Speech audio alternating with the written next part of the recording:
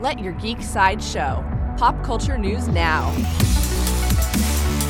Hey, this is Ashley Victoria Robinson, and here are your daily geek headlines. In Marvel Comics news, Marvel Entertainment and Conan Properties International have announced that the Conan franchise will be returning to Marvel. Between the years 1970 and 2000, Marvel produced over 650 issues of Conan comics, and now the Chimerian Barbarian will be back in the house of ideas for new adventures beginning in 2019.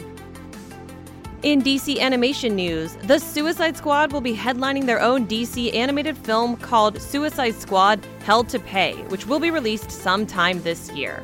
The team first appeared in the 2014 animated feature Batman: Assault on Arkham, but now characters like Deadshot, Harley Quinn, Killer Frost, and Captain Boomerang will be starring in this upcoming R-rated release.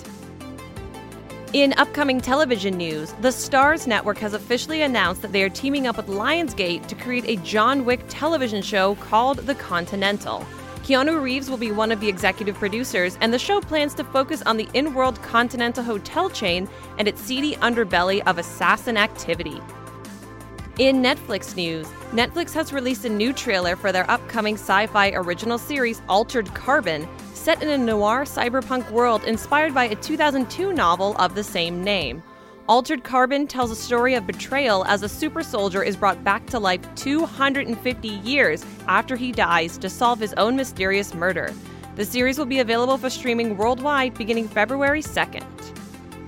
In upcoming movie news, HBO has released new preview images and a teaser for its upcoming Fahrenheit 451 film, which will premiere in the spring.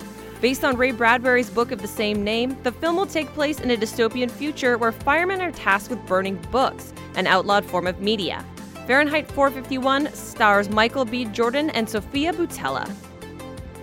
This has been your Daily Geek Headlines update. For more ad-free pop culture news and content, visit geeksideshow.com. Thank you for listening, and don't forget to let your geek side show.